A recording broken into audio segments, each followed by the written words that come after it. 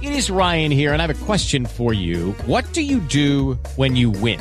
Like, are you a fist pumper, a woohooer, a hand clapper, a high fiver? I kind of like the high five, but if you want to hone in on those winning moves, check out Chumba Casino. At ChumbaCasino.com, choose from hundreds of social casino-style games for your chance to redeem serious cash prizes. There are new game releases weekly, plus free daily bonuses. So don't wait. Start having the most fun ever at ChumbaCasino.com. No purchase necessary. VGW. Void where prohibited by law. See terms and conditions. 18+. If you're snacking on anything but Tasty Cake, you're making a huge mistake. A fistful of chocolate-covered raisins? Mistake. A spoonful of peanut butter? Bigger mistake. Or the worst mistake of all, your kid's Halloween candy, and it's April. If it's not Tasty Cake, it's a mistake, because nothing satisfies like a perfectly sweet butterscotch crimpet or rich and creamy chocolate peanut butter candy cake. Tasty Cake. Accept no substitutes. Welcome back to TV's Top 5, the Hollywood Reporters TV podcast. I'm Leslie Goldberg, West Coast TV editor, and I'm joined as always by my friend, co-host, and THR's chief TV critic, Dan Feinberg. Dan, how you holding up? Oh, still trying to figure out who I'm going to dress up as for Halloween, Leslie. How about you? Can we just go dressed as Peak TV or the Streaming Wars? I think the Streaming Wars would be a good, joint costume. We can definitely do next week's podcast entirely in costume as the Streaming Wars. I have no idea what that means, Leslie. You're going to have to lay out a full costume for me. I'm gonna print out some of those old Netflix red envelopes and hold a sword. And then you can come dressed in green, like on Hulu, or maybe just wearing a bunch of different Amazon boxes. I don't know. These are bad ideas. This is really not going to be worth it, since no one's going to hand us candy anyway. So let's get to some headlines, Leslie. Yes, indeed. It's been a busy week on the new series front. The Good Wife creators Robert and Michelle King are prepping a pandemic drama for Spectrum with Audra McDonald and Taylor Schilling set to star. Over at Netflix, Kristen Bell will topline a comedic thriller called The Woman in the House. At HBO, Jake Gyllenhaal will star in limited series The Sun, as the premium cable network is also reteaming with Enlightened creator Mike White for a star-studded limited series called The White Lotus. Meanwhile, Willow will return for a new take at Disney Plus with original star Warwick Davis set to reprise his role. Goodness gracious, a Willow TV series and Mike White's return to HBO. That is a lot of big news. And if anyone hasn't watched Enlightened, seriously, people, watch Enlightened. Okay, I get it. I need to watch Enlightened. Jeez. It's only 2 seasons and it's only a half hour per episode. Come on, really easy, really great show. And I bet you it plays even better in our strange pandemic-fied world. Anyway, in casting news, Dominic West will play Prince Charles in the 5th and 6th season of The Crown at Netflix, and Kate Hudson has joined the 2nd season of Apple TV Plus's Truth Be Told. You can check out our interview with Nichelle Tramble-Spellman that preceded the 1st season of that show. On the development front, Flashdance and Smokey and the Bandit are the latest big screen features to get the TV reboot treatment, with new takes in the works at streamer Paramount Plus and Universal Cable Productions, respectively. Niecy Nash will host a syndicated daytime talk show for CBS Distribution, with James Corden attached to produce. In renewal news, CBS All Access has picked up Star Trek Discovery for a 4th season. Archer has been renewed for a 12th at FXX. The Vow has been renewed for a 2nd run at HBO. And TBS has picked up Miracle Workers for a 3rd season with new showrunners attached. Which is odd, because I feel like Simon Rich has a lot to do with what I most enjoyed about the first 2 seasons of that show, but still not as odd as The Vow getting a 2nd season. Seriously, folks, why? Meanwhile, in shows that actually were canceled news, the space drama Away, starring Hilary Swank and Josh Charles, has been axed after 1 season at Netflix. Well, with all that out of the way, let's dive into this week's Top 5. Number 1. Leading off this week, Dan, you were right. It was called Quibi. Jeffrey Katzenberg and Meg Whitman's short-form mobile streaming service Quibi, a.k.a. Quick Bites, is officially shutting down. So Quibi. In an open letter to investors, employees, and partners, the duo said their $2 billion venture imploded 6 months after launching during a pandemic, quote, likely for one of two reasons, because the idea itself wasn't strong enough to justify a standalone streaming service, or because of timing, end quote. The duo said they're working on, in the coming months, finding buyers for the roster of programming, which, yeah, I mean, I think that's going to be a little difficult when you film an entire season of TV in an hour. Quibi previously tried to find a buyer. The platform was shopped to multiple services. Apple passed on it. There were just no takers, and hence Quibi. So, Dan, I mean, I'd like to say the writing was on the wall for this, but it really was in the name. There were a lot of things here that were wrong, and we talked a lot about Quibi before it actually launched. And one thing that I kept saying over and over again was that from my perspective as a TV viewer, it had no connection to the way I watched TV, but that there was a possibility that Jeffrey Katzenberg knew something I didn't know. I would say that probably this does show, not that Jeffrey Katzenberg doesn't know things that I don't know, because he knows millions of things I don't know because he's a smart man, but that probably not such a great idea. But I think if you look at it, there are so many reasons why this went wrong. And it's not just the likely two reasons that you just read, that the idea itself wasn't strong enough to justify a standalone streaming service, and their timing.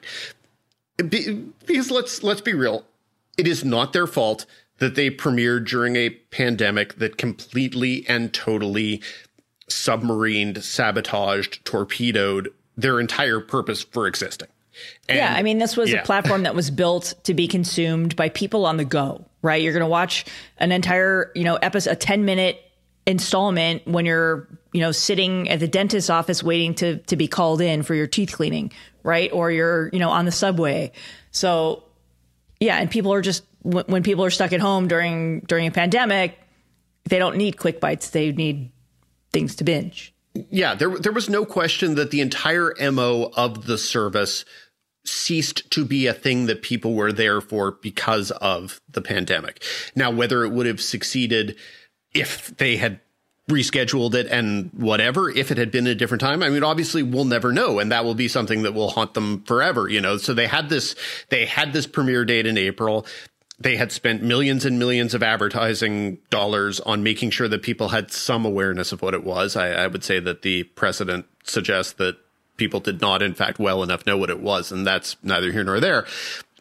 Could they have said at the start of April, this is not the right time for us to be launching a new service. We feel bad about the money we've spent, but better to not launch and look like a punchline. Yes, of course they could have. And then even more than that, beyond that, there were all of the little unforced errors that they made in terms of how to handle what was the new situation. So there was a long time, even if it was only a couple weeks, it felt like a long time where you couldn't watch Quibi programming on things that weren't your phone. And somebody at a certain point in March should have been able to say, yes, we need there to be a TV laptop app for this. There has to be a way for people to watch it the way that people are actually living at this moment, and they didn't do that. But more than that, ultimately, really more than anything, none of the programming was good enough. None of the programming was sticky enough. If you look at it, there were some things that some people found interesting, and there was the one show that actually won a couple Emmys, so they will always have those 2 Emmys that Quibi won. But there was still nothing that actually hit the zeitgeist in a serious way. There was nothing that caused anyone to say, I need to pay for this. And then the actual things that were supposed to sustain the service. And that was not the high price programming. It was the kind of the daily news updates, all of the partnerships they made with media platforms where there were going to be I'm going to get my 5 minutes of sports news a day on Quibi. I'm going to get my 5 minutes of news here. Those were the things that the service was supposed to be all about, because that was the thing that people were going to listen to and watch on the subway between meetings, whatever, that was going to kind of smooth out the gap between the original programming things that maybe people would care about or maybe they didn't. I never heard a single person in 6 months say that they used the daily programming off of Quibi. I can't even say with certainty that it even existed. Maybe it did. Maybe it didn't. I don't know. But those are the things where I think they had the numbers that told them that there was nothing that they could do to save themselves. I think that more than anything is where they looked and said, we are not getting the traction we need. We can't do this if none of those things are working. I don't know. It's too bad. I feel bad for all of the people who put the effort into this, who seemed connected to the media landscape. Jeffrey Katzenberg and Meg Whitman did not seem connected to what the media landscape was. They gave all sorts of strange interviews where they talked about how they don't really watch TV and they don't really care about it. And they gave no real indication that they were in any way more connected to what the young people are doing with their content than, say, old random TV critics at the Hollywood Reporter.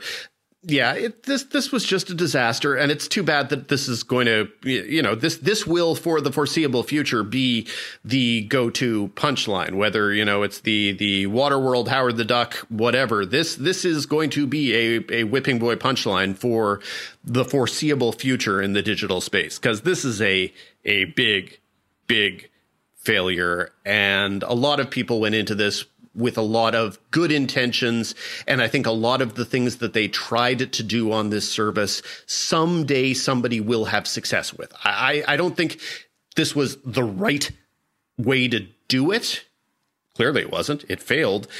But a lot of the things that Quibi tried to do, I guarantee you, in 5 years will be the norm, and Meg Whitman and Jeffrey Katzenberg will be like, yeah, we were ahead of the curve. And I think in some respects they were. That doesn't make what they actually did less of a disaster. Right. Yeah. It's like when Kevin Riley came out on stage at TCA and with a tombstone slide that said RIP pilot season, and then all of a sudden look like an idiot. And now a few years later, everyone's going straight to series or finding different ways to do that where you avoid spending millions of dollars on shows that will never see the light of day. And he looks like a genius.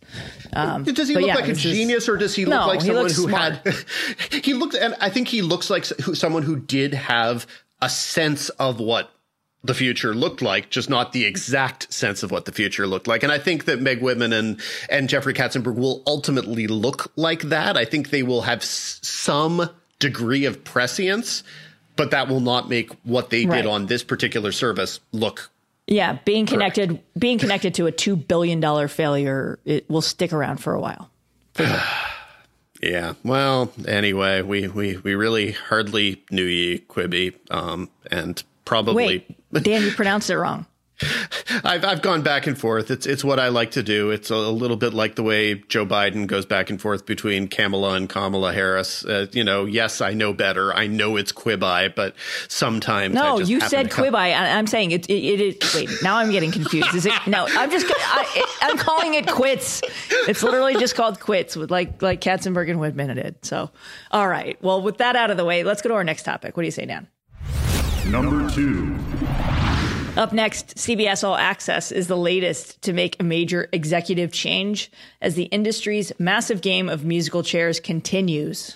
So with the streaming service set to be rebranded as Paramount Plus next year, Viacom CBS Digital CEO Mark Debevoise is out, and Pluto TV CEO Tom Ryan has been tapped to lead the newly combined group Viacom CBS Streaming. So what does this mean, and how is this going to excite the kids, Leslie? Well, I think it's really going to excite the kids, as you say, Dan, because Paramount TV Plus is going to be a bigger and broader service and will likely have more content from across the Viacom CBS portfolio included on the platform. But what it means from the executive point of view is it dissolves the CBS Digital Group that previously oversaw CBS All Access, which Mark helped to launch. And I'm going to call him Mark because I haven't a clue how to pronounce his last name. It also puts the entire streaming organization under an executive who joined Viacom CBS last year when the conglomerate acquired ad-supported streamer Pluto TV. So the restructure also puts in place executives that came in with Viacom as part of the company's re-merger with CBS. And it really just marks the latest consolidation as all these these media behemoths look to streamline their organizations while also prioritizing streaming. So basically, as we've been noticing, as we've been talking about these last few months, the pandemic has really expedited this process of putting streaming first because, that's where everyone is watching their content right now. So the moves are all part of a larger effort to broaden out Paramount Plus and have the streamer represent top brands from the Viacom CBS portfolio, including MTV, Comedy Central, Nickelodeon, BET, and so many more. What they're trying to do is take CBS All Access from being a home where you watch episodes of CBS shows that you may have missed, or Big Brother After Dark, or Star Trek.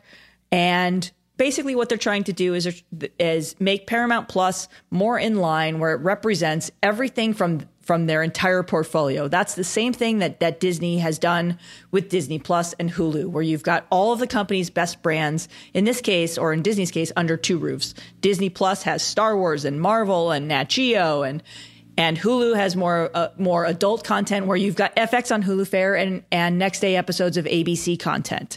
So the same is going to be true here for Paramount Plus.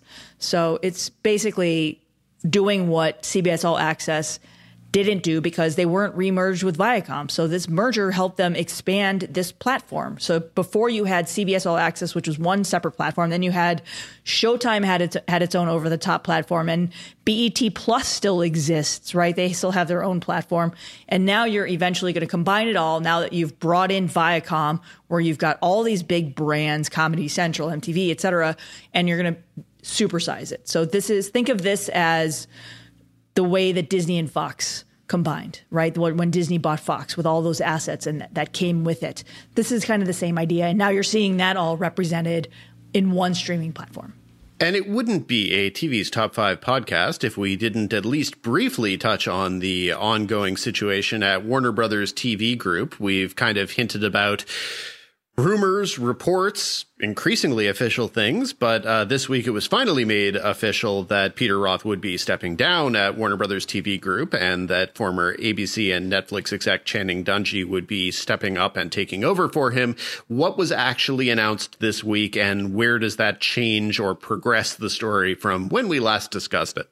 Well, as we kind of noted last week, yes, Roth is stepping down in early 2021.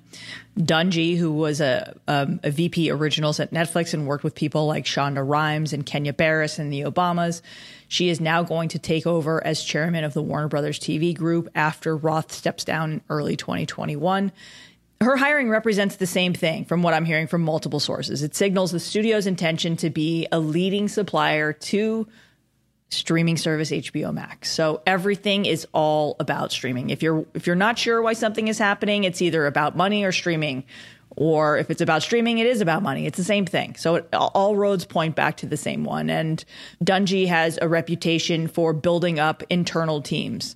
You know, while at ABC, she helped turn Shonda Rhimes and Kenya Barris into mega producers. She was hired at Netflix to do the same thing, to build up their roster of internal overall deals and content that they owned. And now she's going from being a buyer to being a seller, working at, running a studio. So the main thing that she's going to be asked to do is to populate HBO Max and use the power of the studio to build up the company's biggest priority, and that's HBO Max. Stay tuned for more information, because surely there will be.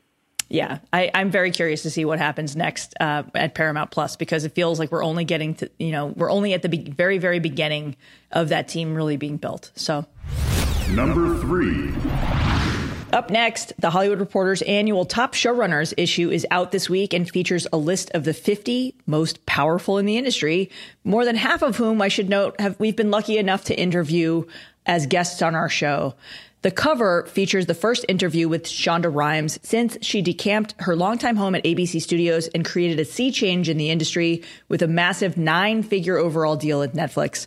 Joining us this week to discuss her cover story is executive TV editor and friend of the five, Lacey Rose. Lacey, thanks for joining us. Thanks for having me, guys. So I want to start with, how your story started, why Shonda left ABC for Netflix, and the incident that triggered it. It was just just jaw-dropping when I read it. So I want to hear you tell it in your words and what your response was when you heard it from her. I think jaw-dropping is something I've used to describe my response as well. I think what had happened from, as I have heard and reported it, was, this is a woman who was coming sort of dangerously close to her breaking point. She had been at Disney or ABC for 15 years. She had delivered, $2 billion plus for Disney and obviously made plenty for herself. Had delivered many, many shows, many hit shows, a night of programming, and was growing sort of creatively restless, looking around at what was happening, on Netflix and elsewhere, people making shows for double the budget for, half as many episodes, shows like The Crown and drooling, rightfully so. I believe she said something along the lines of, I felt like I was dying. I was pushing the same ball up the same hill for far too long. Her deal making had dragged out by folks who were no longer at ABC. And then there was this breaking point, this last straw, which was an incident in which she had a pass to Disneyland as part of her deal. She had one and her nanny had one. She had asked for an additional one because Disney passes are not interchangeable, for her sister to be able to take her older daughter to the theme park while her nanny took the younger one. There was a lot of hemming and hawing. There's a lot of sort of bureaucracy at Disney. Ultimately, they gave her the pass, the third pass, and then her sister with her older daughter and a friend and her nanny with her younger daughters went to the park. One of the two passes didn't work. There was some phone calls back and forth. She lobbed a call to an executive, the executive to say, what happened? I thought I could get this extra pass. The executive on the other end of the line says, don't you have enough? At which point Shonda said, thank you. Check. Hangs up the phone, calls her lawyer and says, get me out of the deal. Now, to be clear, this was a last straw. This was not the thing on its own that had her leave, but it was the thing that said, find a way to get me out of this place or I will find new representatives. And that was it.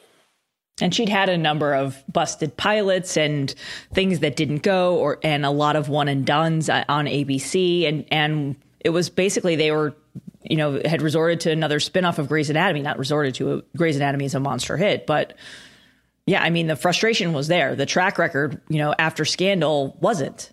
It was, as she described it, it was a lot of battles at a place where she was very successful. And sometimes they were pushing and she was pushing back. Sometimes it was the other way around.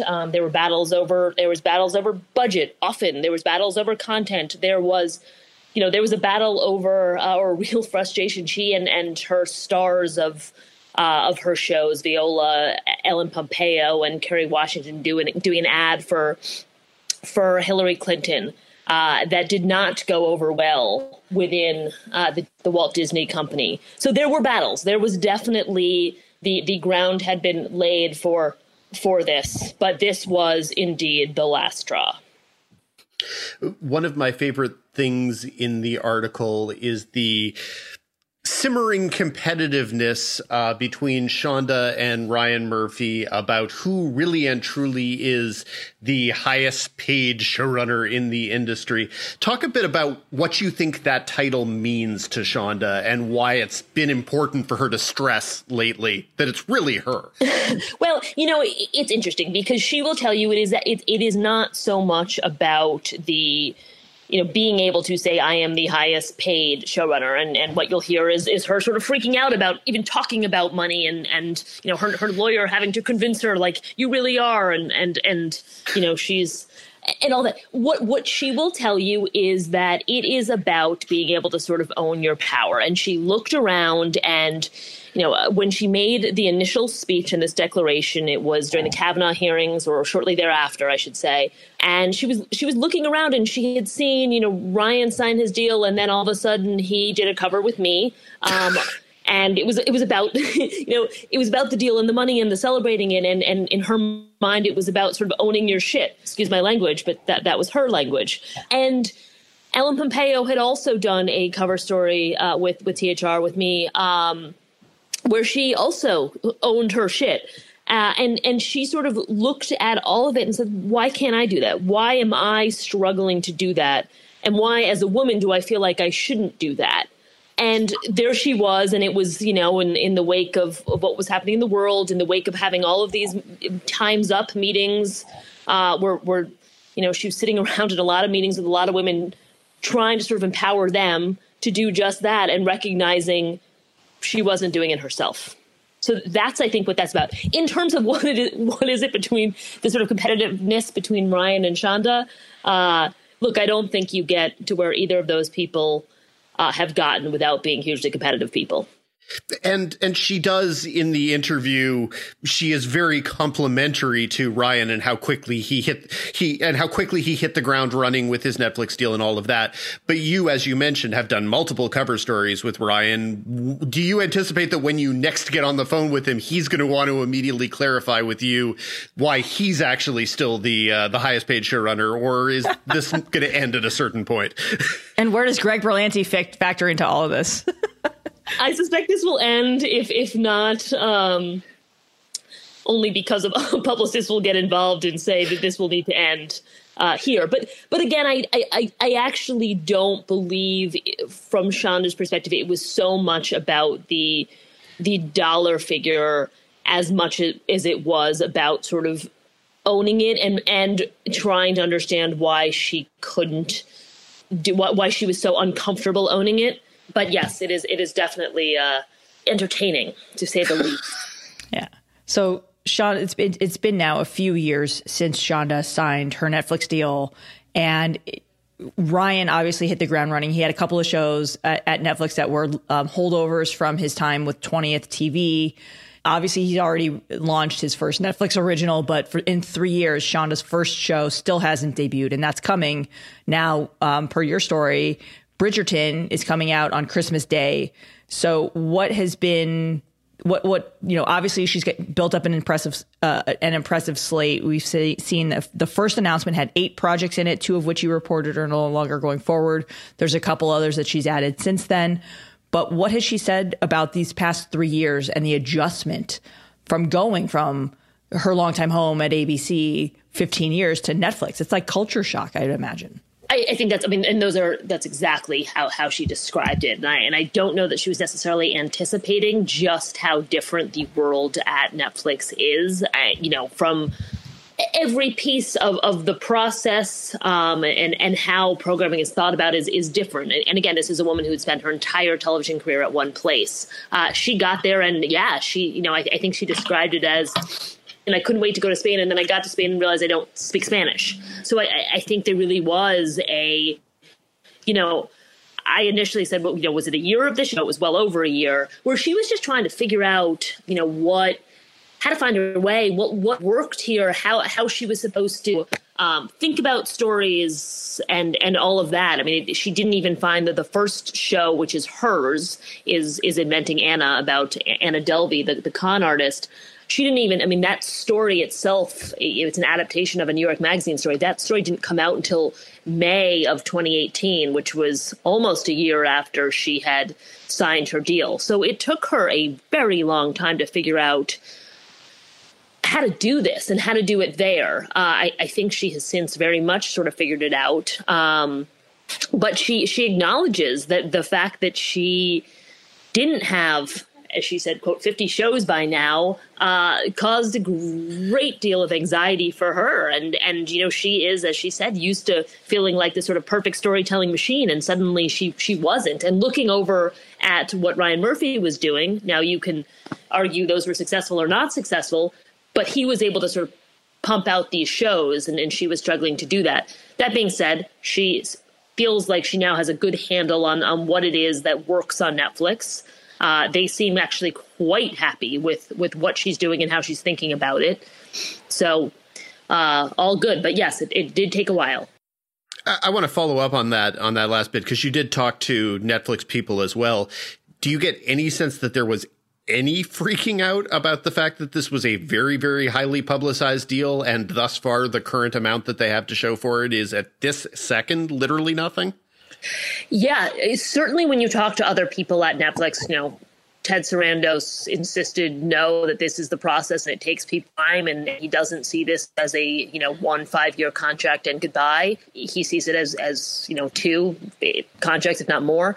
Others there, yeah, I mean, said absolutely, and not unlike Shonda, where there was moments of like, what are we doing here?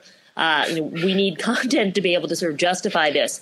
That being said, I think she is she's since had meetings with all of the different programming teams at Netflix, and really, I think unlike some others there, and I won't name names, I'm guessing you could probably fill in the blanks, really interested in trying to understand sort of how to win on Netflix, is really interested in like the global nature of what they're looking for, really trying to understand, okay, interactive, cool. Like, what does that mean? How do you do that? What works on Netflix? And she has an interactive relationship drama project going there that hadn't been previously announced. Bridgerton, her first show, is based on this really international, this romance novels with a really fervent international fan base. Understanding this sort of, I can't just do the niche things that are going to work for my friends in Los Angeles, which I think you are seeing some of from others.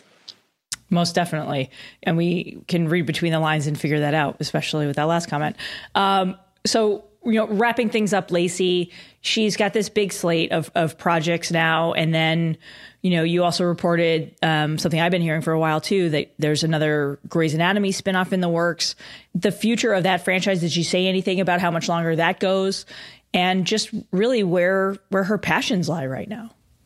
Yeah. With regard to the ABC of it all, she really has turned that over to Krista Vernoff, who I know you've spoken to on this pod before. And that was, by the way, that was not an easy handover. I mean, I think finally finding someone who she trusted to truly take over was rough on both ends, but they got there. And so she's sort of deferring to Ellen and Krista on that. She's and I think that those will go on as long as they want them to.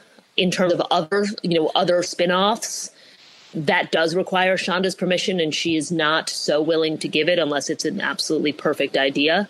As she said, you have to be really careful with that, though obviously they've had success doing so. And in terms of her sort of focus now, yeah, I mean, I think she talked a lot, in our last conversation, and we had a few about, there was a, that her sort of legacy is set, right? So now she doesn't feel, I think I asked her, is she nervous? And she laughed and she said, everyone keeps asking me this because it has been 3 years and it's been many, many more years since she's launched, a series of her own creation. And she said, I don't feel nervous in the way I used to always feel nervous. And if you read her book, you know that she felt very nervous for a very long time. And she said, my legacy is set. I'm writing now because I want to write. And she referenced something Oprah Winfrey had said to her several years ago, sort of at the height of her Grey's success, which is she said something along the lines of like, you're not enjoying this yet. And she had thought a lot about that, and she hadn't been. I mean, Oprah had been right. She hadn't been enjoying it. And so now it's, as she says, she wants to enjoy it. Now, whether somebody who's that driven can fully enjoy it, jury's out. But that's sort of her goal. There are still many more juicy details in Lacey's cover story interview with Shonda Rhimes, which is either on newsstands everywhere or on the interwebs. You can just read it at thr.com. Thanks so much for joining us, Lacey. Thanks for having me. Speaking of powerful showrunners, that leads us into our Showrunner Spotlight segment. Hey, it's Kaylee Cuoco for Priceline. Ready to go to your happy place for a happy price? Well, why didn't you say so? Just download the Priceline app right now and save up to 60% on hotels. So whether it's Cousin Kevin's Kazoo Concert in Kansas City, go Kevin, or Becky's Bachelorette Bash in Bermuda, you never have to miss a trip ever again. So download the Priceline app today. Your savings are waiting. Go to your happy place for a happy price. Go to your happy price, Priceline. Number 4. Our guest this week created NBC's time-hopping family drama, This Is Us, which currently ranks as the most watched scripted drama on broadcast television. Dan Fogelman also created former Fox baseball drama Pitch and counts Gallivant, The Neighbors, and Features, including Tangled and Crazy Stupid Love, among his credits. Thanks for joining us, Dan. Of course, thanks for having me. So, season 5 of This Is Us debuts in October. You've previously announced that it will tackle the coronavirus pandemic. Can you walk us through the conversations that led to that decision? I mean, and was there a point where you considered not writing it into the show? I know Krista Vernoff, who runs Grey's Anatomy, was on our show and said she didn't want to, and her writing staff convinced her otherwise. Yeah, we had a similar experience. We have an unusual structure of the way our season breaks, which is that we try to follow, in our present day storylines, we kind of follow a present day calendar, meaning every year we're pretty consistently going off the air in about February or March. And every year we're coming back in September. And so even though we don't, put dates on anything, basically when our present day storylines end at the end of a season, they pick up and 6 months have passed. So, so everything timed for us exactly as, the virus timed. We were wrapping, I was putting the final touches on our season finale as Newsom ordered the lockdown in California, and we were racing to kind of finish in our edit bays and make backup plans in the event we couldn't finish. And then we'd already broken, because we've been lucky enough to know we're coming back for the last few years. We knew we were coming back the next season, so we'd already broken the front half of our television season for the next year. And obviously we're tied to a lot of different things because of how we jump around in time. There's no real big change of plans that you can make on our show. So that was what we were dealing with. I was already writing the season premiere of this season. And we were I remember I almost canceled our wrap party because I was one of the people who was very on COVID very early. My wife was pregnant. And so I was following everything that was happening overseas very closely. And I was almost on the cusp of canceling our wrap party, and I didn't. But I was also writing the season premiere. So that became, I right away wanted to address it in the show. My gut instinct was that, the virus had not been politicized yet in any real way.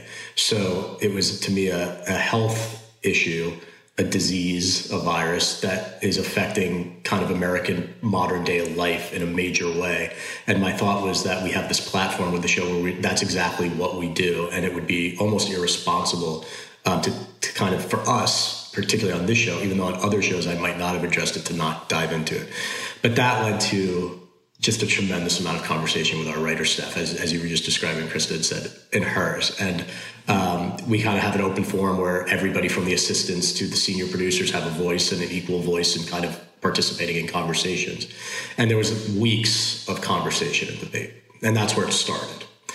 So then we weren't really getting anywhere, and I was lying at the ceiling all night saying, what, you start doubting things, and there were views all over the spectrum. Eventually I sat down and I just wrote the first 20 pages. I kind of made my doctor call, which is that this isn't going to go away anytime soon. We're not at risk of writing about something that's just going to suddenly not be an issue in a month, that by the time we air. And I wrote the first 20 pages of the first season, which were all sticking to the same plan we always had, but including what was going on in the world. And that I sent to the writers and started getting some momentum of like, okay, we can do this. Okay, we should do this. But it was still not universally everybody was on board. And there was just a lot of conversations, man. It was a lot of like, I'm overwhelmed by the amount of stuff coming at me related to this, and I don't want to watch it on my favorite TV show. And then there were a lot of people saying, what if it's still going by then? And I'm like, then we have a responsibility to do it. And then some of us would argue, but isn't that overwhelming? And so there were a lot of those kind of conversations.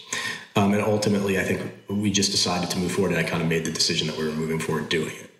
So that was the first part of the process.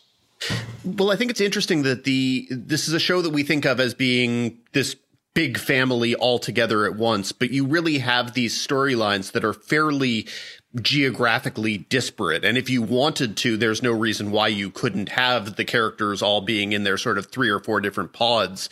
Is there a geographical change this season to avoid having the characters constantly jumping on airplanes and going and being there for reunions as they have been in the past? Not too much. I mean, we were tied. One of the things we had to deal with was we're tied to where they're going in the season premiere, which is all the family being kind of geographically together. And so we had to figure that out. We had some logistics to figure out. We're obviously determined to treat this very responsibly on TV. Kind of, you're right, though, in that we do have the benefit. This is a show about family and family units. And so you do have the benefit of being able to tell remarkably similar stories that you would have been telling anyways inside of your homes.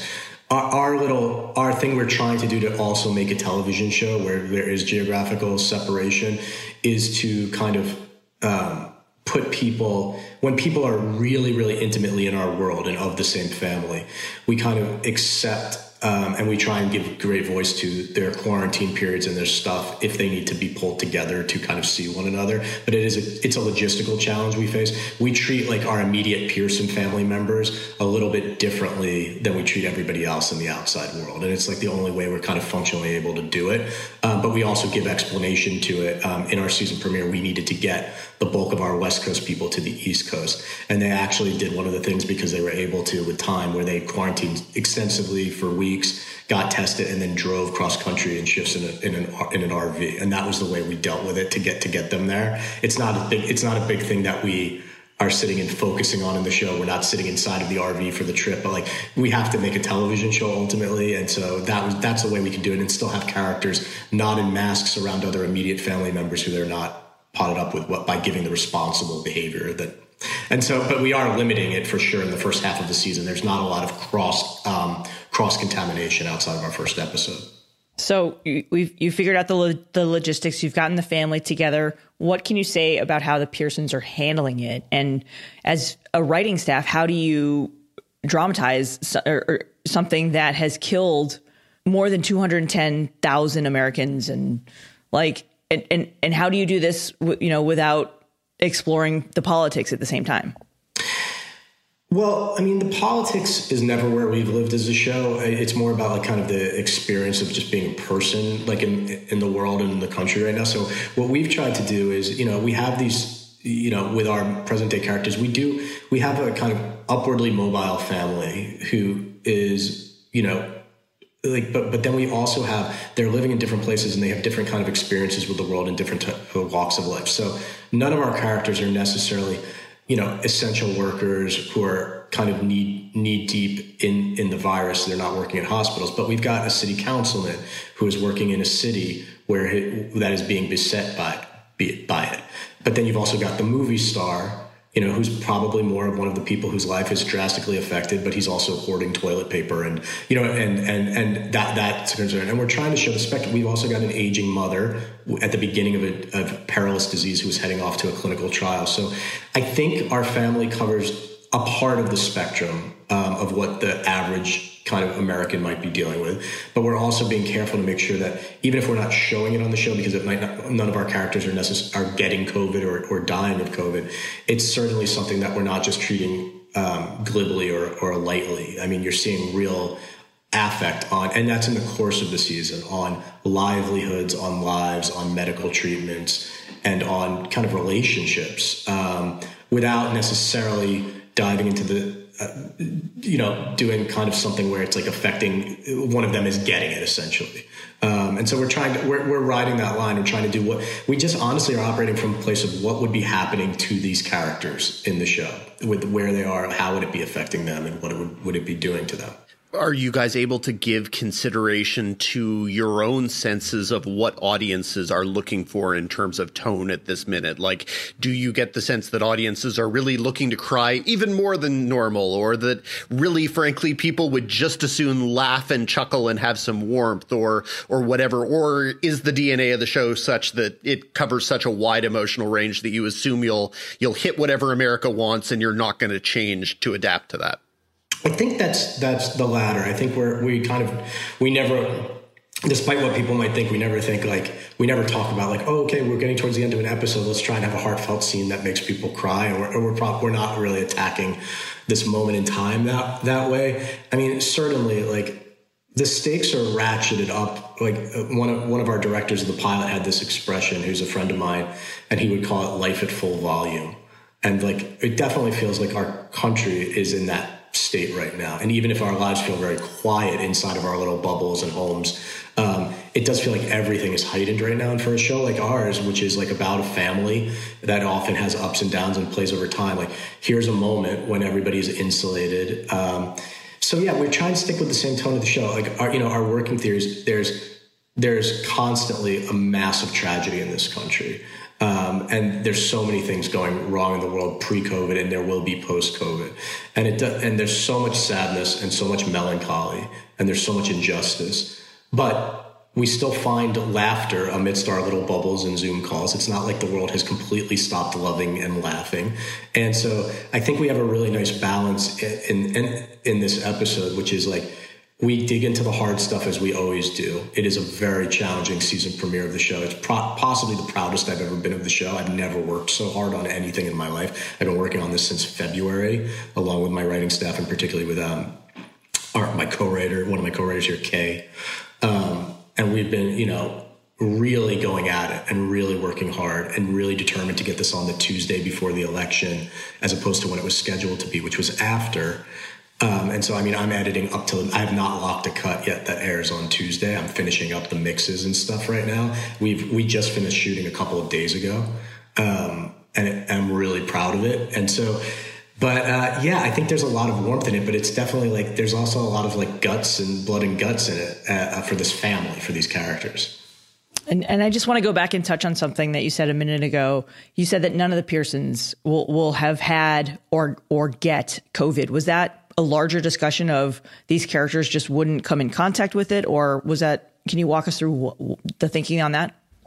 No, not at all. In fact, that wasn't part of the discussion. It just didn't feel like that. It didn't feel like our show needed to do that for me. That was never even part of the discussion. Should somebody get it or not? Honestly, just because I think it would overwhelm everything, and we want to, tell the story of what the average person and the average family is going through right now. Not by average, but meaning like just by percentages.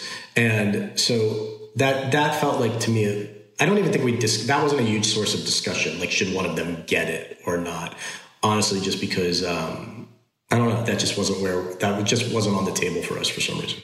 Well, but it becomes at a certain point sort of whether, if you have a family that is 15 people, what is the count of what the Pearsons are these days in terms of regular family members? I don't have the number in my mind, but mathematically speaking, at a certain point, someone could just be asymptomatic or something. There are plenty of ways that you could address it and be mathematically accurate, I guess, is what I'm thinking. Yeah, no, that's fair. Yeah, I think that's actually fair. I mean, I think, because we're taking the families, all three families on the show are being steadfast in their kind of quarantine. Is like, I'm learning, we're back in production right now, and you can't stop a person that you kind of know from getting it and from whatever they do in their own world. But if you're being super religious with your bubble and the people you see, and you're able to do that, as all our characters were, and you wear the PPE, it's really showing that like you can protect your own family from it if you're and then it's just a matter of how strict you want to be about it. And so I think we do have, just out of a sense of responsibility, we're trying to have our family be very responsible with all of that. And so it kind of limits the odds, I think, a little bit for those three or four immediate families. We have, the older relatives are quarantining in a cabin. We have, it's that kind of stuff. Now, this is a show that does, as you say, it works on multiple storylines and timelines at once. And our terrific writer, Gene Bentley, asked, is the lack of masks at the 40th birthday, for example, is that going to be explained? Have you needed to retrofit some of the things you've done in the future to adjust to what the real present has actually been? A little bit. I mean, we have, as I said, outside of this first episode when we needed to get the family members together and I couldn't just functionally for a TV show have people inside a family cabin in mask the entire time, we go to great lengths to explain the bubbles, the testing, and the quarantine periods that have allowed people to be comfortable with one another in their immediate family, as if it's, for those of us who are contemplating getting together with families over holidays, the ones who are most strict are the ones that are going to take a break before they see one another or quarantine for extensive periods beforehand and try not to fly and all of that kind of stuff we're doing with our family as best we can and then kind of moving past it.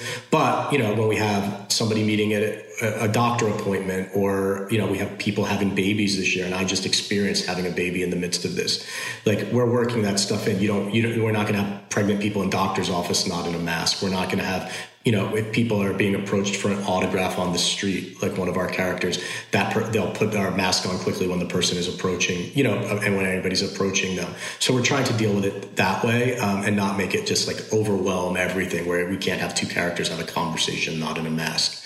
But it's a constant, like when we have our concept meetings and tone meetings and production meetings, like it will be a constant for us, particularly in the front half of our season where we go, okay, what are we doing regarding masks in this scene? And then, you know what I mean? And then we have to figure it out.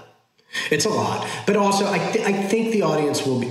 I think if people, if shows are going to, a medical show has a little bit more of a grounding. Like this is not going away anytime soon. Masks, right? So at a certain point, people are either going to have to accept, and I'm not just speaking about our television show, I'm speaking about all TV shows, either that all television is not going to exist in a world with COVID where people wear masks, or people are going to have to be a little forgiving of mask wearing on television because it's just not conducive to television to not be able to see 3/4 of a person's face. And so I suspect audiences will be forgiving of that stuff to a degree, and as long as you're treating it responsibly and not just being like a kind of a lunatic about it. All right. You've mentioned that you and your wife welcomed your first child this summer. How has being a father impacted the stories that you want to tell and how you tell them? Well, we so happen to have a lot of new parent stories coming this year. So I'm kind of, we're doing a lot, there was, especially as it relates to COVID, but all things really, I always hoped and planned on being an engaged and present everyday father, but certainly like the pandemic has given me no choice. And so I'm here. And so you just have a lot of stories. We have Kevin's character this season will be having children at some point, and Kate and Toby are adopting a new baby. We always have the opportunity to go back to parent Jack and Rebecca in that baby period. So we have a lot of that stuff coming in this season, which frankly, again, one of those happy accidents was already coming.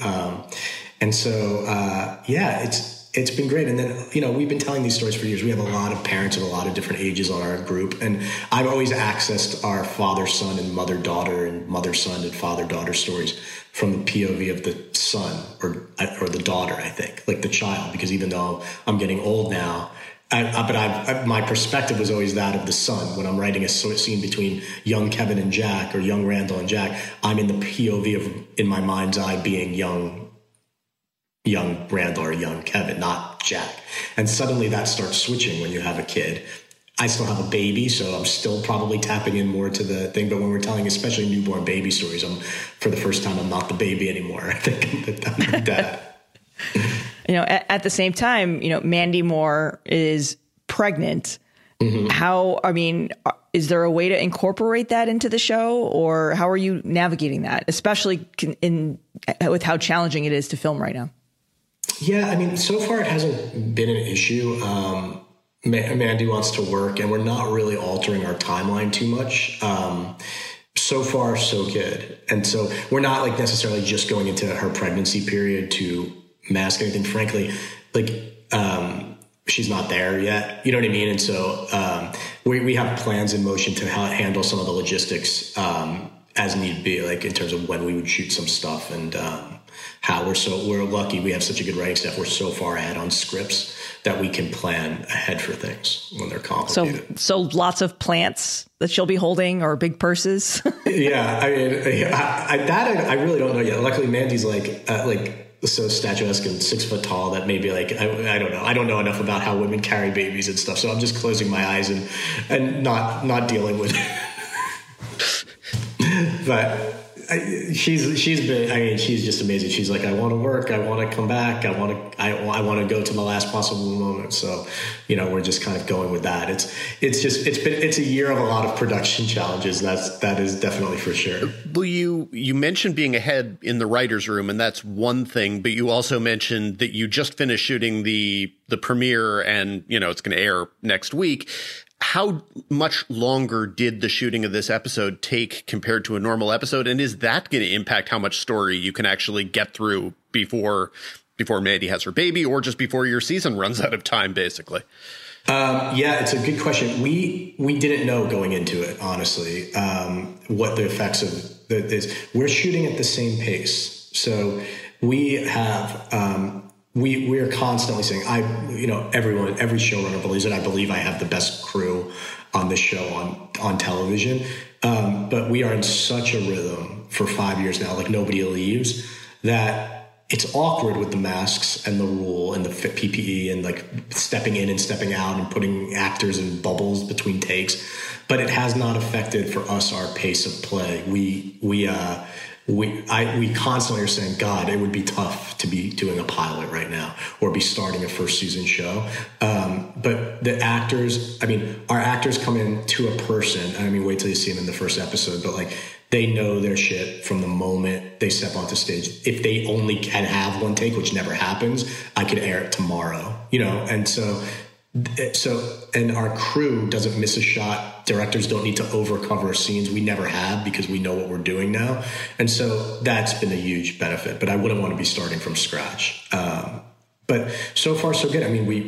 We're testing like crazy. We're doing it. I am sending notes to my crew like every night, just saying like, let's not take our foot off the gas. Let's be vigilant this weekend with our families. I'm like the COVID Nazi right now.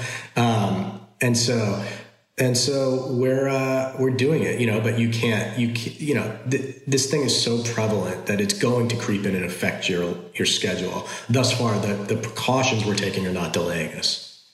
We had America Ferrara on our show last week, and she mentioned when she was doing her wrap on Superstore, which is obviously a half hour versus your show, which is an hour, and that they added an extra day to their production. So you're saying that you haven't had any extra time per episode. So with that in mind, are your scripts a few pages shorter than they would have been this time last year? No, we really haven't changed anything, honestly. We went into the first, I'm trying to think because now I'm in episode 9 and now we feel very confident in I'm in episode 12 and we feel very confident in terms of script of what we're doing. But, I'm trying to think what we did for episodes 1 and 2. We always have a process on our show where the scripts come in, we write whatever we want with no limitations. And then our producer comes to us like, guys, I could use a little relief. Like there's too many locations, there's too many scenes, it's too long. And then myself and our writers and Isaac and Elizabeth, we go and we figure out how to adjust. In this case, I think it was just like that kind of normal process, but it wasn't for COVID. There's like a side budget that's put aside, like your emergency fund for COVID things. And that includes extra time. But I think we're feeling like we might have had an extra day on our schedule but we did 2 episodes together with one director. And so it's a whole different thing. But I think we're pretty much heading into our normal rhythm now of our normal, I think 8-day shoot. Yeah. We had Alex Kurtzman on a couple of weeks ago, and he mentioned kind of an eye-popping number in terms of increased costs. And as you mentioned, the extra, the side COVID budget, which obviously does include time, but it does include finances for PPE and all the testing and everything else. But how much would you say your budget has increased because of the extra lengths that you need to go to film safely? I think our budget, I don't know what I'm allowed to talk about, but I think our budget has not increased. I know that there's this for our show, and I don't know how it works for every show, it's there's this side budget that you get, which is all your COVID extra stuff can go into that pocket, but not count against your weekly pattern budget for the show, which is really what it costs. I know that our pattern budget that has not increased. We had a couple of COVID delays in our first 2 episodes.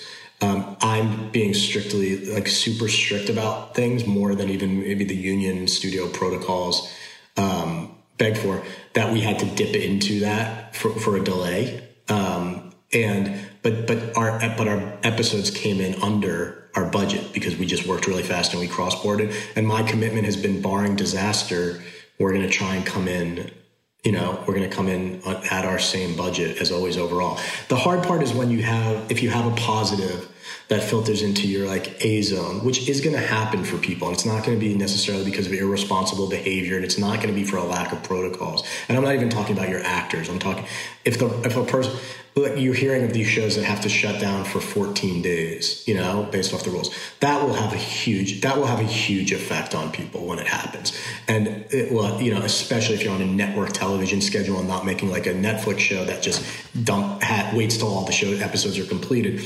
That's where everybody's going to have to like kind of dance a little bit. So far we're on schedule, and we're shooting our third, and we only have 4 or 5 episodes that are airing this year before a break, and we go off the air for the holidays, kind of like we always do, and come back in like January. I imagine if something happened before then, it could affect you. Hopefully you have enough time to like kind of backdate and delay then on the opposite side. But it's going to have an effect on everybody, especially in network television that has air dates and schedules, and people are buying commercials for episodes, I'm sure, that are set to air at a certain time. It's a nightmare for everybody, I think. Yeah. What would you say your PPE budget is? Well, it's a lot, because it's a lot of things go into it. I think it's millions of dollars, if I'm correct. But I think because one of the things that you need is, we're rigorous. So we've installed ventilation onto all of our sets. We've taken roofs off of our sets so that even our indoor spaces are more outdoor.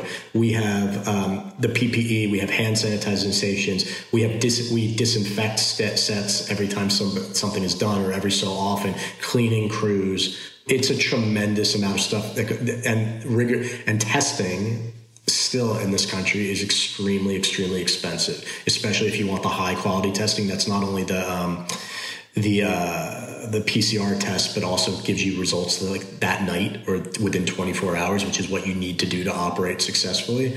And so it's very expensive, you know what I mean? And you're hearing a lot of shows that are going down because that were supposed to come back and aren't. And it's probably because, like, I imagine these studios are going to have to do a lot of math about, where are they going to spend the money? Because when you have the inevitable long shutdowns, it's very, very expensive.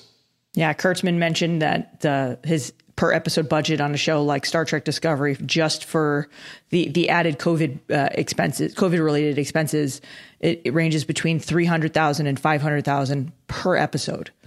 And if on a broadcast show, that's even bigger because you're almost doubling the number of episodes. Yeah, I think that we have, our studio's been so great with us, which is now like Disney, 20th and Disney, but also NBC's been really, listen, you can put into a budget whatever you want. This is all there's what the expenses are, which is expensive, but I think more manageable. And then there's like what people are allocating for in the event of like you having to shut down for 14 days. And that's where you're just in it, And so like a budget's only as good as until a real disaster strikes, which we're avoiding carefully, and all shows are, I know. But it's a complicated zone. We don't put it into our production budget, so I don't know how much it is per episode, but it ain't cheap. I'm going to take a little bit of a sort of step back narratively on the show, because this is a show that obviously puts its characters through the ringer. And as in real life, they don't always respond to adversity in perfect ways. I'm curious how often you're surprised by the way that audience members respond to things like Randall's rough patch last season or Toby's various struggles. How often do you feel like you can predict responses, and how much are you sort of blown away occasionally by the way they respond to things? Yeah, it's a good question. We're pretty blown away. Early on, nobody expected this show in that first season to kind of like explode into the zeitgeist for a second the way it did. So like when you're making a little dramedy on NBC, you're not expecting that people are going to be kind of theorizing and riding and dying with like movements of characters. So very quickly, like we made the rule that we weren't going to just like protect characters and read too much online in order to kind of affect what we were doing. So now we do it with humor. What always surprises me is I'm pretty good at predicting. Like I'll watch an episode and I'll be like, oh shit, they are going to turn on Randall on this one. They are not going to like him this week. And this first week, these first episodes coming back, I think, for those that watch the show, there's going to be a lot of conversation coming out of it. And I think in the good kind of conversation, not just like, how did somebody die, but like real conversation, because we're digging into some really tough stuff. And people take sides. It always is amazing to me, like how, when you fought, one of my great pleasures has always been when I'm able to, like, hopping on like a Twitter on the night when we're airing and watching the people respond to things in real time. Not because it affects me, but like it has always been mystifying to me to like our most Teflon character always has probably been Beth. In terms of like response, like Susan's character, people just love her. She can do no wrong. And then she'll have one fight with Randall in one episode and she's the Antichrist. And you're like, how do people switch that quickly? It's unbelievable. And so as funny as it can be, it also reminds us of like staying on the path of just doing what's right to the characters. Characters are not perfect. Even our beloved father, Patriarch Jack, is an alcoholic who's made bad mistakes with his family, you know, and like, so you have to be willing to go there. It's just not interesting. You're just creating these superheroes who never make any mistakes all the time, like emotional superheroes. And so I'm most interested when people are mad at our characters or have a rooting interest. And I'm most proud when it's like a marital fight or a fight between siblings where people have different access points and might be fighting over who's in the right or wrong. Like, to me, that's what we all bring into our work lives, right? We have a fight with our spouse and then you bring it in and you complain to your friend at work and they're like, I kind of am on your wife's side on this one. Or they say, oh, your wife really overstepped on that one. And so I think like if we can bring that into like life, I think that's where we get really interesting. What do you, though, make of kind of the instinct on an audience's part? And I assume I do this as much as anyone, of the, God, now I hate Randall. Randall's awful, as opposed to the reaction being, boy, Randall made a bad mistake in this particular scenario, but he's still the character he was for the 2 seasons before. Right. Well, I think you're voyeuristic when you're watching television, right? You're not, you don't react to characters the same way that you do into people in your real life. In your real life, you're probably more forgiving because you're also inside of it with them. But here you're literally watching with an outside point of view. These characters who you relate to because you've been with them for multiple seasons, that's when you really get invested. You relate to them almost as if they're a real person in a way, but you also have this kind of bird's eye view of them where it's not really real. So I think that's probably why people turn so quickly, and then turn back. So, I mean, I can watch the people on Twitter go through a range of emotions in 20 minutes of a television show that are kind of like, they're unbelievable. Like the pendulum swings of, I hate a character, to that's my favorite scene ever, I love him. And you're like, wow, that is quite a ride you're going on. I mean, so I always find it pretty fascinating.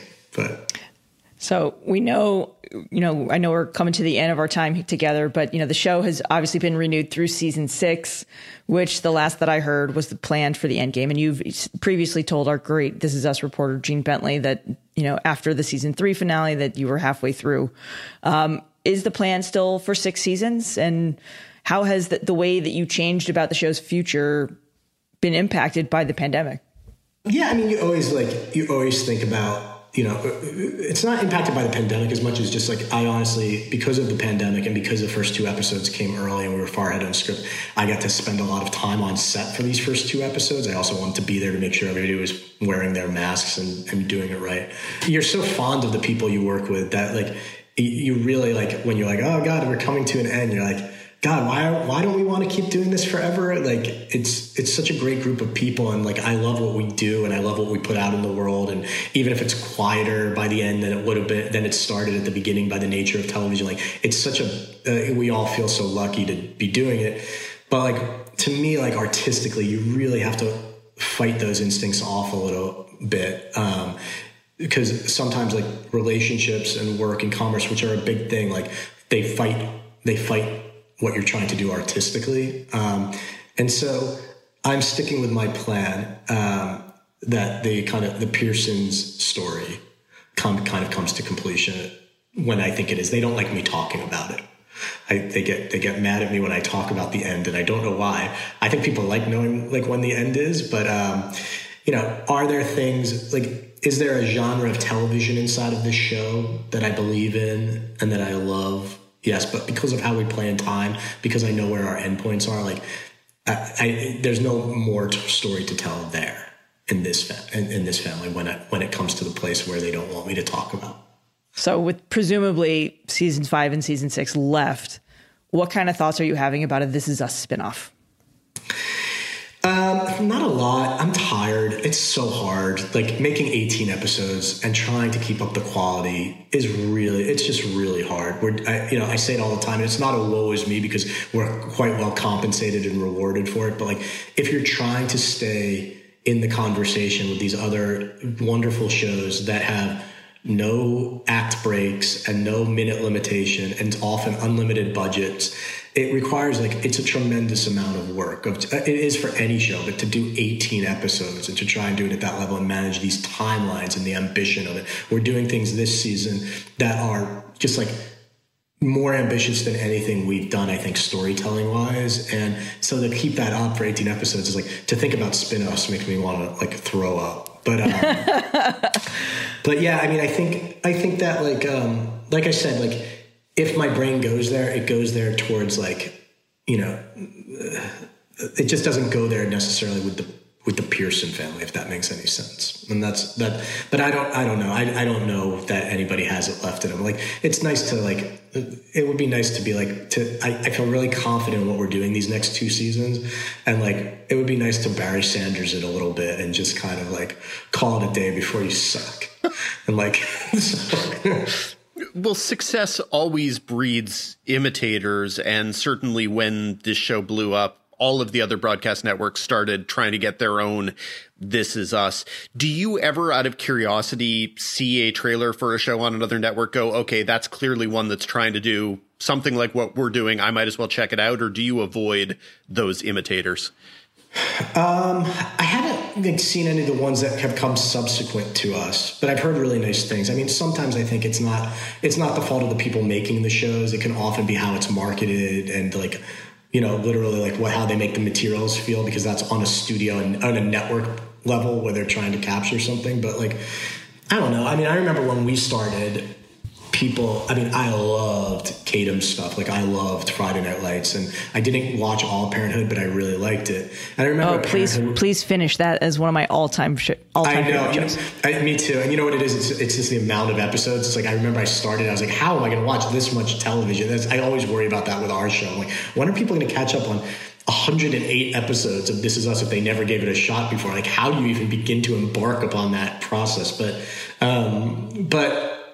I remember Parenthood would come up a lot when I was doing early press, or Friday Night Lights, particularly those 2 shows. And sometimes I'd go back to older shows. And I was God, I wasn't thinking about any of that when I was writing it, but it's clearly the genre I love and these 2 wonderful shows that exist inside of the genre. So of course there'll be comparisons. I would hate for whoever comes along, or maybe to create the next family dramedy with a little bit of emotion and a little bit of humor. I want that because I like that type of television. I want them to succeed. So I think it's just the nature. I think sometimes it's the nature of the marketing, the way people market things. It's oh God, it's a This Is Us ripoff. And I'm that's not what the person writing it was trying to do. He wasn't sitting and he might have liked This Is Us, or he might have never seen it, or she might have never seen it, they just like that genre. You know what I mean? And then it's the network who chose to make that one and market it that way that was chasing it, not the people making it. I don't think. Right, but it's the family drama with a twist, right? Some kind of a catch with a mystery, factored into it, versus just what, as you said, what Kadam's did is the straight family drama. That's true, and I think what's happening a little, and you'll see it in all genres of TV, probably, is man, it's hard to get noticed right now. And as a viewer of television, it's hard to get me to click the button that starts the binge or the watch or hit the DVR button on my TV. And so it's rare that people sit and talk just about the high quality of the plotless show, enough to make it noticed. So I think you will see a lot of things that have a twist, a thing, as more and more materials made, people are just trying to cut through the landscape. And it's hard, that's a hard thing to do. I don't even know, we have other shows starting, or that I'll produce, not write, or I think about it while I do another show, or what will my next show be? I'm how the hell do you get anything noticed in this environment right now? It's really hard. I think the pandemic has made it even harder. People are relying on old comfort television, reality television, because they don't really want to invest in things that are too heavy or too emotional or too, and so it's going to be it'll be an interesting time for television. I suspect television is heading towards a place, believe it or not, where in terms of new material starts getting a little bit more pared back for the first time, where this can't sustain itself, this feeding frenzy of more content, more places. And eventually the content will be what already exists, and the new stuff, in order for it to make sense financially, it'll be a little bit of a survival of the fittest. I think that may take a decade, but I think that's where we may be heading. Now, I should note that part of the reason why people would have asked you about Friday Night Lights when This Is Us premiered is because at the same time you were also doing promotion for Pitch, a show that we on this podcast were both large fans of. And I think it's always notable how the fan base for that show pops up still in places. You had that Hulu promotion that you did in, I guess it was the spring, but it feels like 100 years ago, that had people once again going, my God, does that mean that the show's going to come back? Because people won't let go of that show. Where do you stand on letting go of that show personally, or do you still have hope for it?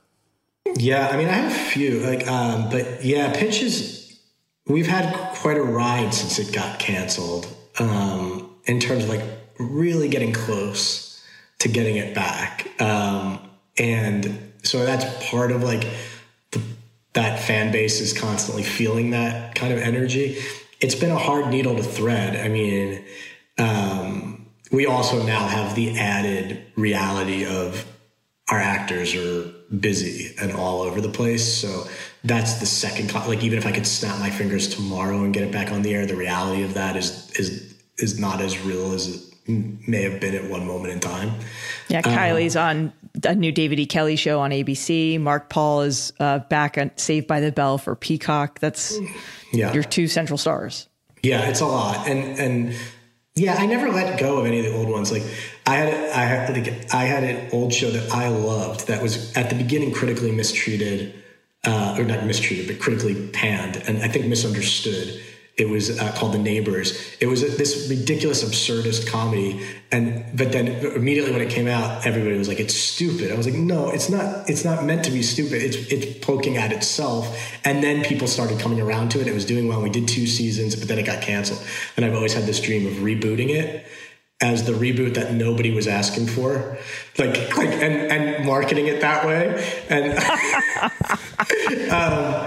And I had a show, Gallivant, that I was so incredibly proud of, and that has gotten such a massive kind of fan base in the subsequent years that I have a hard time letting go of, because it just got it got a really rough ride on the network when it aired.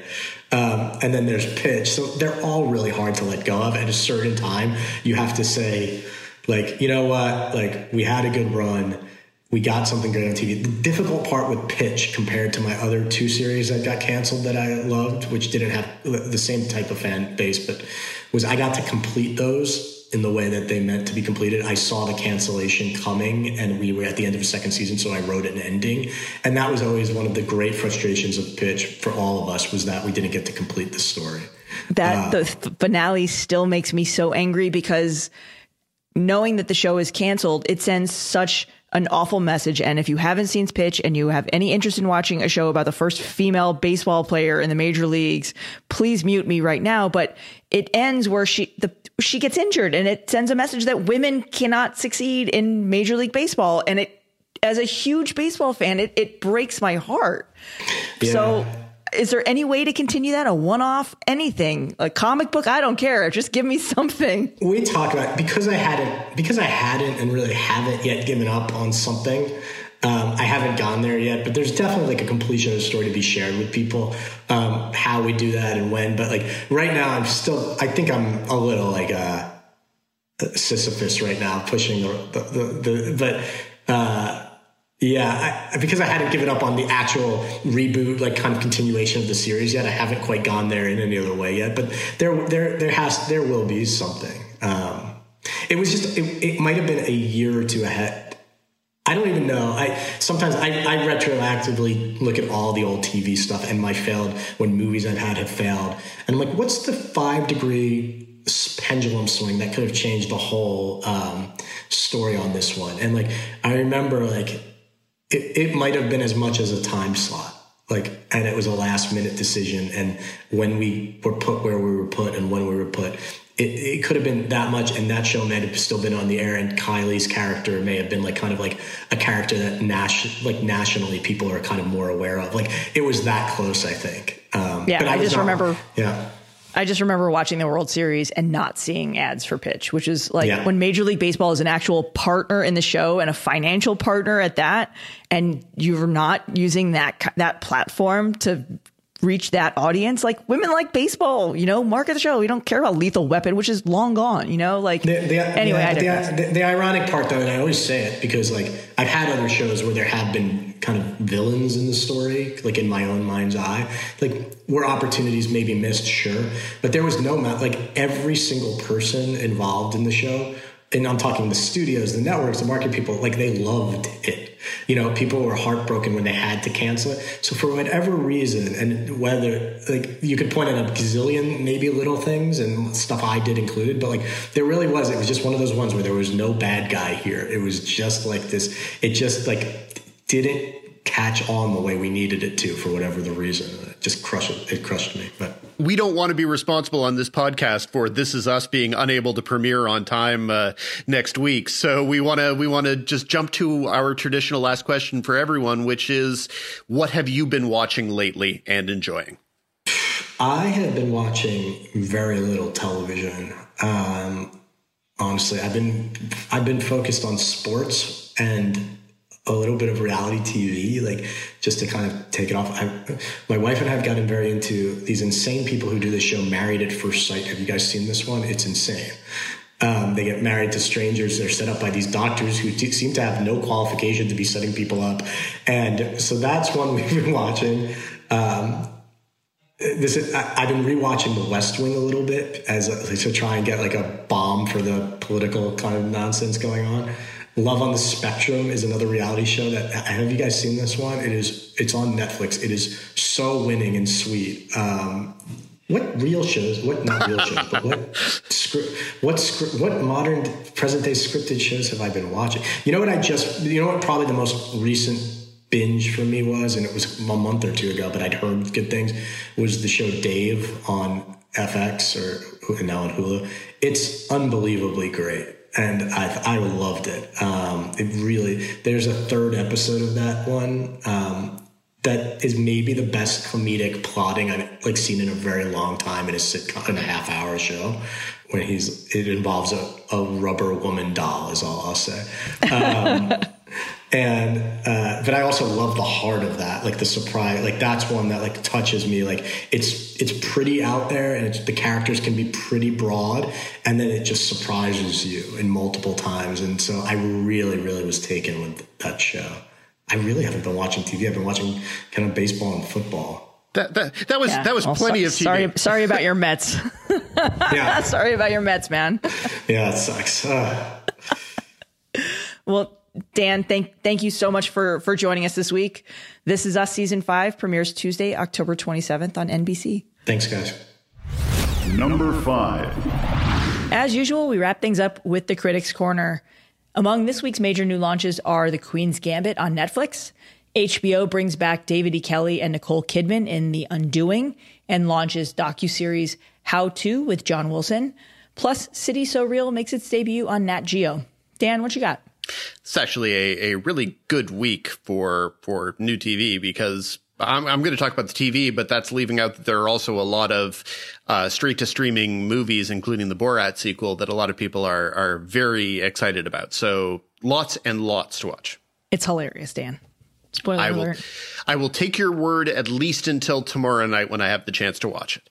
But yes, lots and lots of good things. My favorite scripted thing this week, without any question, is The Queen's Gambit, which is Scott Frank's follow-up to Godless, another 7-episode Netflix miniseries. And this one is based on a novel by Walter Tevis, who wrote The Hustler and Color of Money, among other things. And it is similarly an offbeat underdog sports story, really, set in the world of chess, about a young woman who's a chess prodigy and has to make her way in the 1960s in a largely male world sport pastime, etc. And she is brilliant, but also tortured by her own demons. She is played by Anya Taylor-Joy, who is just wonderful here. This is a performance that should be nominated for awards through the Golden Globes, SAG, and into Emmys next year.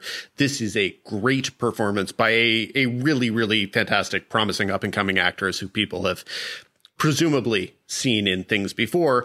Wonderful performance here. It is, I compared it in my review to The Crown in the sense that it is very much a genre piece. It is somewhat formulaic if you wanted to view it that way, but it is formula treated with utmost intelligence on the creative side, with lavish production values, again, with great performances. Anya Taylor-Joy really anchors the entire thing. It is her series, but there are a lot of good, strong supporting performances, including Bill Camp, who appears in the first episode as the somewhat curmudgeonly janitor who introduces the young woman at the center of the story to the world of chess. You don't need to know specifics about chess to watch it. You just need to have some curiosity about the things that drive people in intellectually competitive contexts. I think it's really good. Some of our friends and colleagues, I've heard some people say that they think it's a little long. I watched 7 episodes fully immersed. I'd have watched 10. I would watch a second season, even though it's close-ended. I loved being a part of this world for 7 episodes. I really enjoyed this. So the best thing on the unscripted front, though, and this will take you into next Thursday, is Nat Geo's airing of City So Real, which was one of the best things I watched associated with the Sundance Film Festival back in January. It is from Steve James, who, of course, did Hoop Dreams, and also the great, great Starz documentary series America to Me, which I feel like I push on people on a weekly basis, and will continue to do so because it's just great. It's your number one show of 2019, Dan. It was indeed 2018. 2018. Oh my God. I can't keep track, but yes, it was it definitely. Really is the before.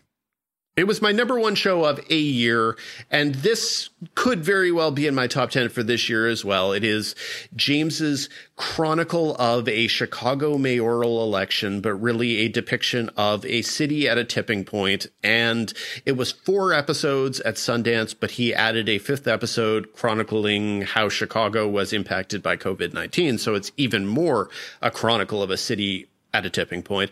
Steve James just does these incredibly detailed, nuanced, thoughtful portraits of a city, and mostly Chicago, because that's his kind of town, Chicago is.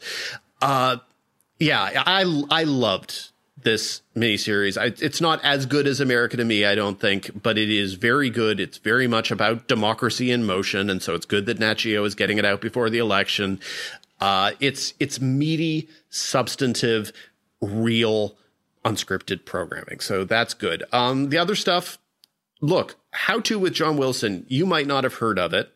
And it's also possible that you didn't hear of Nathan Fielder's Nathan for You, which many people loved. A lot of the same people from that Comedy Central show are involved with this. John Wilson is a quirky, strange, awkward New York documentarian. And How To with John Wilson is him going through the city he loves, answering questions as big or as small as how do you make small talk, or how do you construct scaffolding, or how do you make the perfect risotto.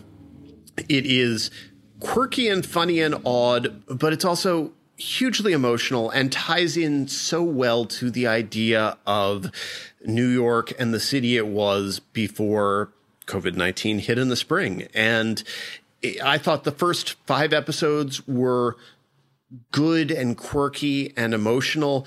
The 6th episode is just dynamite and one of the best half hours I've watched this year. And then last, and in this case, completely and totally least, The Undoing on HBO is, look, our colleague Ingu Kang called it a career lowlight for all involved. I'm going to say that people involved have made lesser things in most cases, but it's best enjoyed as a kind of trashy, guilty pleasure thriller and not as any kind of quality prestige TV, and yet it's being treated as prestige TV by all involved. It's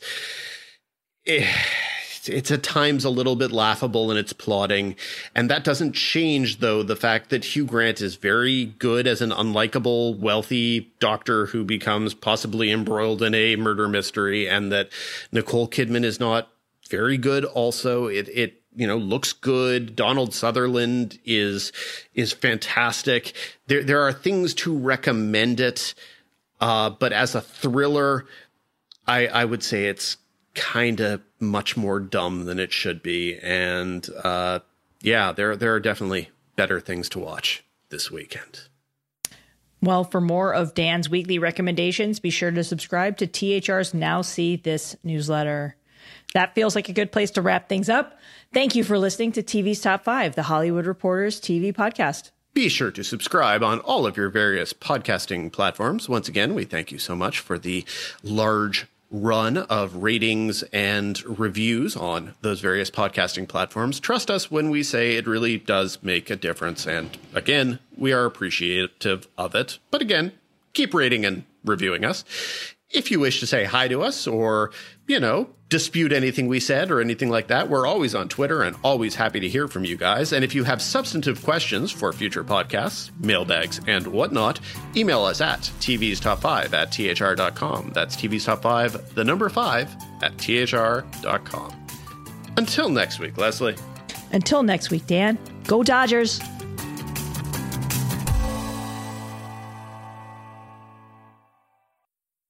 Hello, it is Ryan, and I was on a flight the other day playing one of my favorite social spin slot games on ChumbaCasino.com. I looked over at the person sitting next to me, and you know what they were doing? They were also playing Chumba Casino. Coincidence? I think not. Everybody's loving having fun with it. Chumba Casino is home to hundreds of casino-style games that you can play for free anytime, anywhere, even at 30,000 feet. So sign up now at ChumbaCasino.com to claim your free welcome bonus. That's ChumbaCasino.com and live the Chumba life. No purchase necessary. VGW. Void where prohibited by law. See terms and conditions. 18+.